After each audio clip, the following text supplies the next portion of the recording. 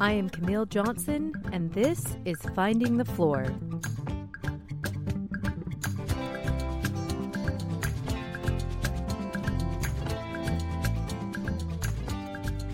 Stories and reflections of midlife motherhood, family, and finding meaning in it all. Join me as I share a little piece of my life and figure out what I want to be when I grow up.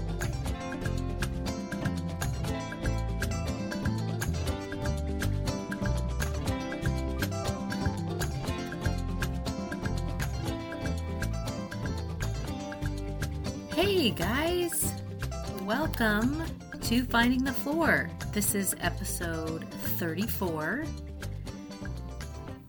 And today I'm going to continue a bit, kind of the discussion started last week as I've been trying to figure out ways to find or to develop more compassion just within our family. And I've been exploring this idea just because I've been trying to develop more of that myself. So this is more me and my reflection about this. So hopefully this is helping you as well. And I hope that the idea of last week, as we talked about the 3 functions of the brain, that helped you understand maybe where your kids are coming from with their brains.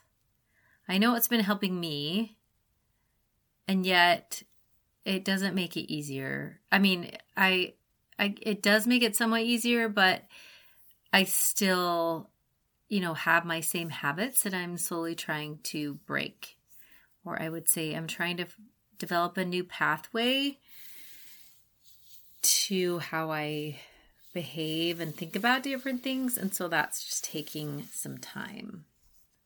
Okay, so if you remember from last week how I talked about this whole idea of finding compassion came from a few different things, and one of those was my taking this emotional resilience, self-reliance class through the Church of Jesus Christ of Latter-day Saints.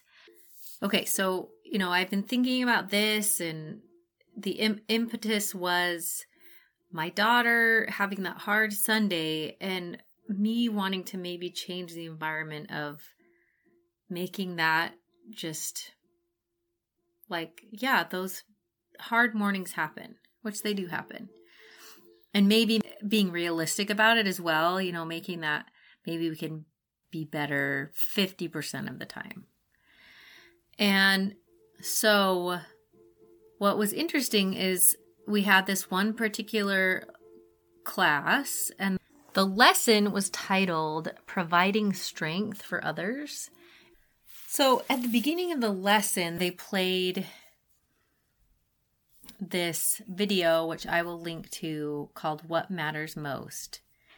And in that, President Thomas S. Monson, who was the former president of the church, he said, "Never let a problem to be solved more important than a person to be loved."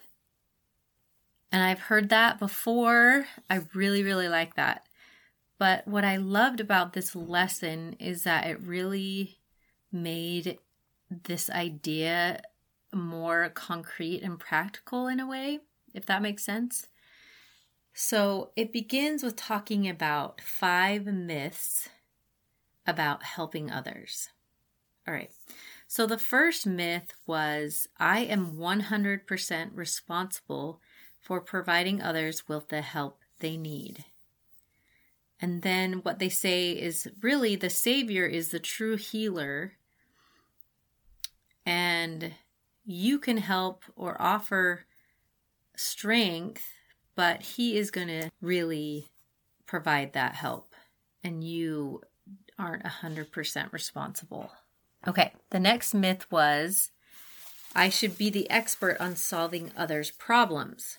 And again, it says, no, your role is to love and minister, but the Savior is doing the real healing, and the person is responsible for their own changes. Okay, so the third myth was there are quick fixes to life's problems. And really, they say the working through change is a process. Real change is a refinement process that the person has to go through. The fourth myth was I don't know the right thing to say, so it's better I don't say anything. And what they said was the good news that we often don't have to say much. The greatest gift we can give others is to show interest in them, ask questions, listen with love, and help people feel safe in sharing with us. And the last myth was, if I help at all, they will always become dependent on me. And it simply said, as we serve, we can set healthy boundaries, and the Lord will strengthen us. So as we were going through this lesson, it's easy to think about this in a helping people outside of our family type concept. But as I was thinking about this idea of helping to strengthen others, I started seeing this idea almost through my mom lens. Like, how can I do this in my home? And how am I thinking that, one, I have to be 100% responsible for myth number one, right? I am 100% responsible for providing my children the help they need. Maybe I'm not. Myth number two, I should be the expert on solving my kids' problems. Maybe not. Number three, my kids' problems, there are quick fixes to my kids' life's problems. Again, maybe not. Myth number four, I don't know the right thing to say, so it's better I don't say anything. I find I probably have too much to say to my kids, and maybe I don't listen enough.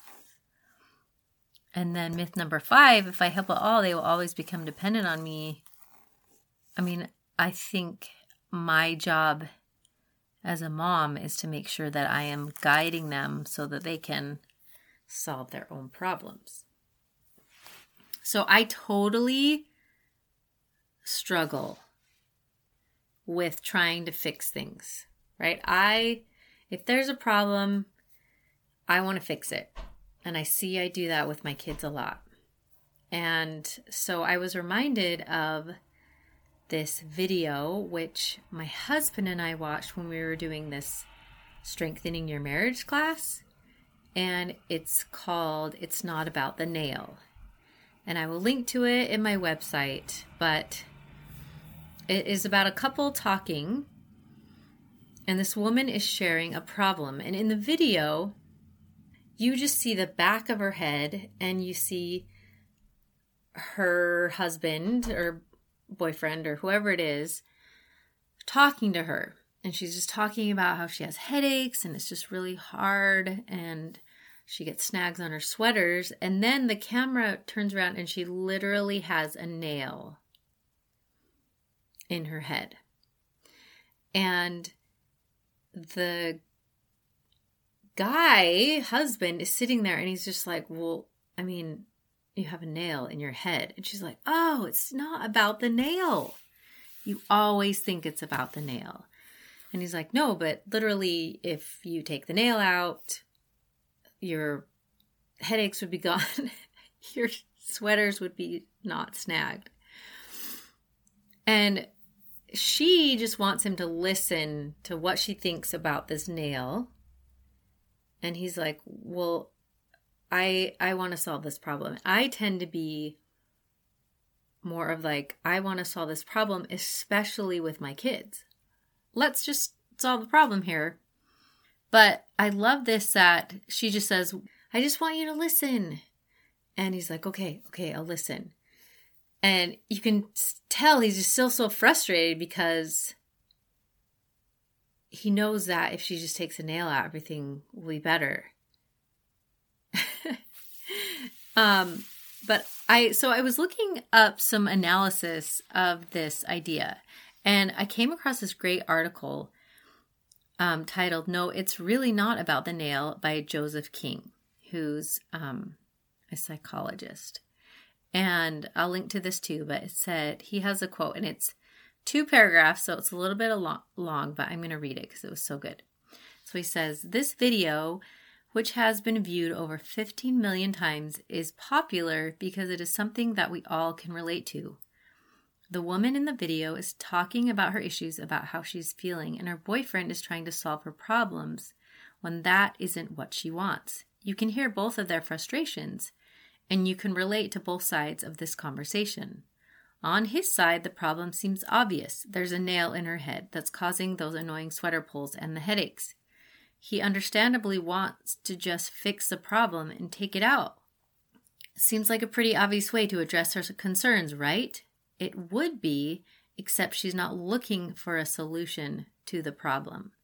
What she is looking for is a supportive ear to listen to her issues and to validate how frustrating they are.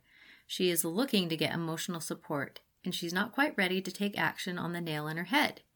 Furthermore, by pushing the issue, he is actually pushing her into a more defensive and less flexible place with the nail." He continues, "This video is a great example of something psychologists refer to as the righting reflex. This reflexive action is to try and help another person by providing solutions to their problems, even if the other party isn't looking for solutions, or they aren't ready to accept a solution. While the righting reflex often comes from a warm and caring place, the end result is that it can push someone away from actually making a change to the situation being discussed. Even look at the last scene in that video, when it's obvious, even more painfully obvious that is, that the nail is a problem. When the boyfriend is starting to say it, she turned away in frustration and was refusing to even hear or acknowledge there is an issue. She is not ready to do something about the nail, and her boyfriend pointing out what a problem it actually is only serves to push her away from addressing the nail at all. In fact, in her mind, the problem is likely to become the boyfriend and his obsession with the nail, or the way he talks to her, when she clearly just wants him to listen to her. In other words, the nail becomes his problem, not hers." End quote. Isn't that so interesting? I have this problem, the righting reflex, and especially with my kids. And here is my guess to why. All right, I'm going to go back because when they're babies, they cry, and that crying is a signal, right? There's something that needs to be solved. They're hungry, they're tired, they need their diaper changed, they're bored, they want someone to hold them. So I think you get trained, especially as a mom, okay, there is an emotion which signals a problem. Let's solve the problem. And that is our job as parents as we slowly become the problem solvers as their babies and as they grow up. I guess our job is to be better at helping them solve their own problems. All right? I have to be now the guide. When I see that signal, I have this really very well-tread path to my brain that says, okay, kids are sad, kids are mad, kids are whatever. I jump in and I solve the problem. But many times it's really not about the nail. It's not about that's the problem. And I think over the years, it's easier. I feel like I just come and I just pluck the nail out. Let's solve the problem. Are you arguing? All right, you want to share? Blah, blah, blah. And I'm sure there are a bajillion parenting books about how I've been doing this wrong, but this is just this idea and these myths that when you help others, and if you relate that to your kids, you're not 100% responsible for providing the help they need. And I think the other problem for me with this, a signal to the problem, like the emotions of the problems, is that my kids will walk around and they're upset and they're angry, and many times they start taking it out on people in our family. And then I get upset because I don't want this, negative stuff coming in, but it's already there. And I think when I add my 2 cents, I'm making it worse. So it's almost like I see the nail and I'm just hammering it in, making it worse. Really, I just think this is so funny because even as I was writing this, I was, writing the outline, and one of my kids is coming around. They want to try to find a 3DS game, and they're upset. And I'm like, I jump in. Okay, I'll help you. I'll help you find that game, because really, that's the problem, right? But is it? And I had to, again, I'm like, I still, just that pathway is so strong, and I'm got to work on that. Okay. So what I really liked about these ideas, and then I heard just this past Sunday, I was listening to David Butler and Emily Bell Freeman have this YouTube channel about the Come Follow Me. I don't know if it's called Don't Miss This. And David Butler was talking about when he was a bishop and he was called at a young age, and he would get really overwhelmed. There were all these people coming in and they had all these problems, and he didn't know how to fix the problems, and or how to solve them for them. And he just really, some of them were so big, didn't have enough even life experience to know what to do. And so I think he was expressing this to a friend of his, and what was interesting is his friend said, yeah, your job is not to solve their problems. Your job is to infuse, or what he said was breathe hope into the situation. Oh, and I just love that idea. So it's your job to breathe hope into the situation so that they can solve their own problems. And now all my kids are older, and I can do that for them. If I can instill and breathe hope into a situation, then that will make it so much better than just trying to solve their problems. Showing them that I have confidence in them that they can solve their own problems, and infusing hope in some way. Now, what that looks like, I'm still figuring out. Because again, I had another daughter who was behind on an assignment, and I was totally willing to help her. But I only had a certain amount of time, and she wasn't ready to work on it. And so I was just getting really frustrated with her because I was like, hey, I can help you. Let's work on this. She's like, I don't want to work on it, and I don't want your help. Probably not that calm either. More like, Mom, I don't want your help. You're the rudest. And why do I need to be frustrated by the fact that she doesn't want my help? That is the question for me. So I didn't help her. And she did her assignment, and it was all okay. So my instilling frustration in the situation doesn't really help. Okay, but instilling hope, I think, will help. But I have to do that also at the appropriate times when they're ready, because a lot of times they have to process whatever feelings. And that's another thing that I'm learning. And I think that's in that Family Home Evening packet of things that I mentioned last week by Jody Moore. And we haven't done any more of those lessons. I know I need to go there and just to be better at helping my kids manage their emotions. Because what was interesting is I was looking at a website, kind of looking for ways to have more compassion and empathy in your home and helping instill compassion at home.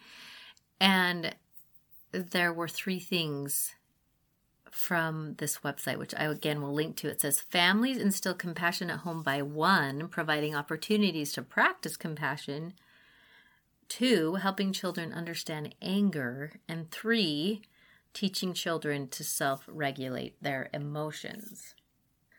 So I think practicing compassion, that just can happen all the time. Opportunities to do that happens all the time. And then understanding anger and regulating emotions is, again, something like I'm learning better. Anyway, it is a process. And sometimes, again, like I think, oh, I wish I would have known this stuff at least 15 years ago. But I didn't, and I know it now, and it will help me now. So even that's not the most helpful of thoughts, but I still am just like, oh, I do. I wish sometimes I had known this stuff. And I'm learning and striving to be better, but it's a very ingrained pathway, me trying to solve problems. So what is that going to look like? How do I work on this with our home? We've learned more about our brain. That's helped me. And then how can we show more compassion? And how can I, as a mom, breathe hope into a situation and not rush in and just try to solve the problem? I've noticed I was better with my oldest daughter, who, by the way, just left on her mission. I mean, she was set apart and was doing online MTC for the past 6 weeks, but yesterday she just flew out to her mission in California. And I'm so excited for her, but I'm really sad too. My sister-in-law said it's a miserable joy. And I'm happy that she is on this mission and will help so many people. But yet we miss her a ton. It's only been a day. Anyway, she was really good at, she would come in and she would just have to like cry about something. And I think I'm more okay with someone coming in and just crying because I can see that they need to get something out, right? And then my husband would be better about this too, and I would try to be like, okay, do you want me to listen or help solve? And so I don't think I've been terrible my whole life with my kids, but I think I have another couple of kids who get, instead of sad, they get angry. Like that's their kind of go-to. It's anger. And sometimes I think, well, you can't have that. Like, don't do that. Like, sad's okay, but anger. And I see that's just kind of their go-to when they're processing some things. And I'm learning to just let them process. And then asking them if they want just to listen or solutions. I don't have to fix it. I am not 100% responsible. The Savior is the healer. And helping them maybe rely upon the Savior more is another work. I mean, we're going to church, we're reading our scriptures, but really practically, how can I work with that when they're having these daily issues? All good things to think about. Okay, so I was thinking, all right, what is this going to look like, especially as we're going into Christmas? I think some of the things I would be helpful with my kids is, first of all, I need to remember just to give them space, and it's not my job to solve their problem. I need to make sure I'm expressing more gratitude for them and all they're doing. And then also making sure we're being better as a family, showing gratitude and expressing gratitude. And then I have been trying to be better at giving people space and allowing mad or frustration. And that's okay. And not having anyone jab or tease or hammer that nail in or whatever. that sometimes we just act that way. And we can find ways to remember that this doesn't happen forever. They're having a hard day.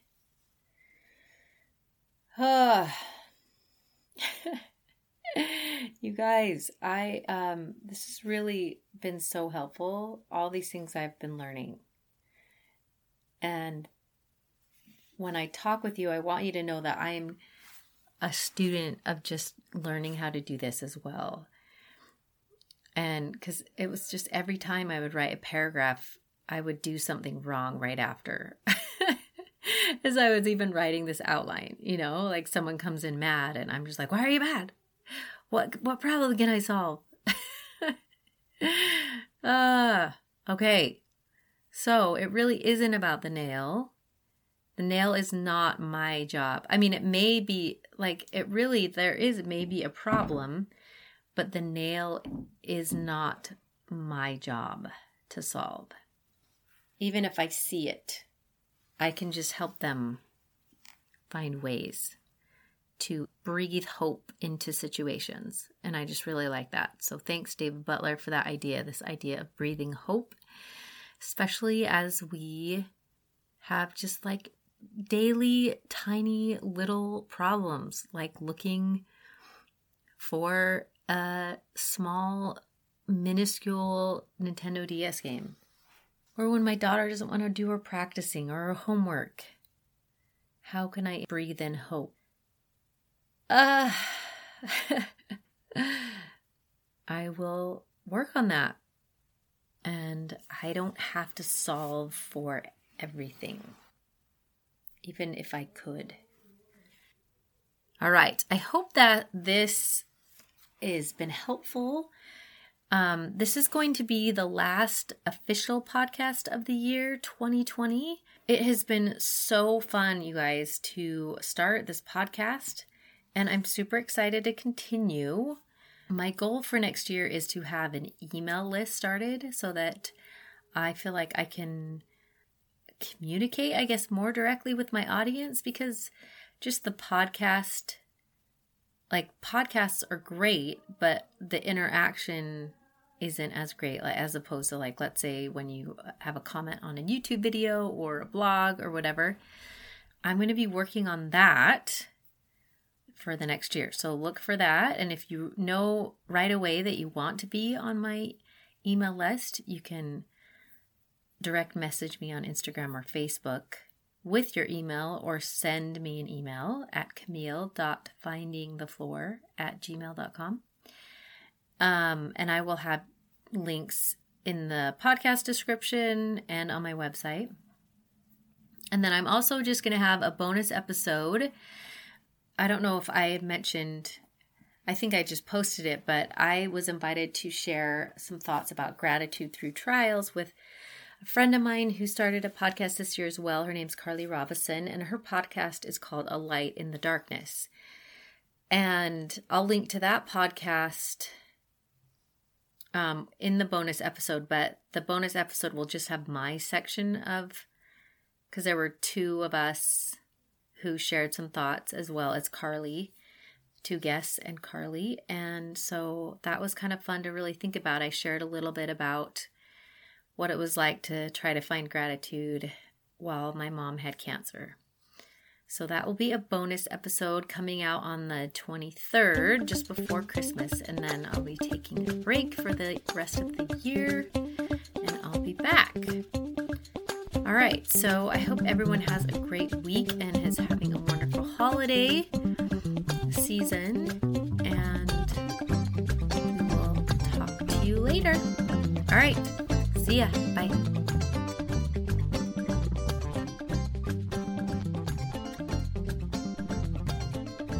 I hope you enjoyed today's episode. If you have any questions, come by findingthefloor.com, where I will have show notes and links for anything I've mentioned today. Special thanks to Seth Johnson for creating and performing the theme music. Come back next week, and thanks for listening.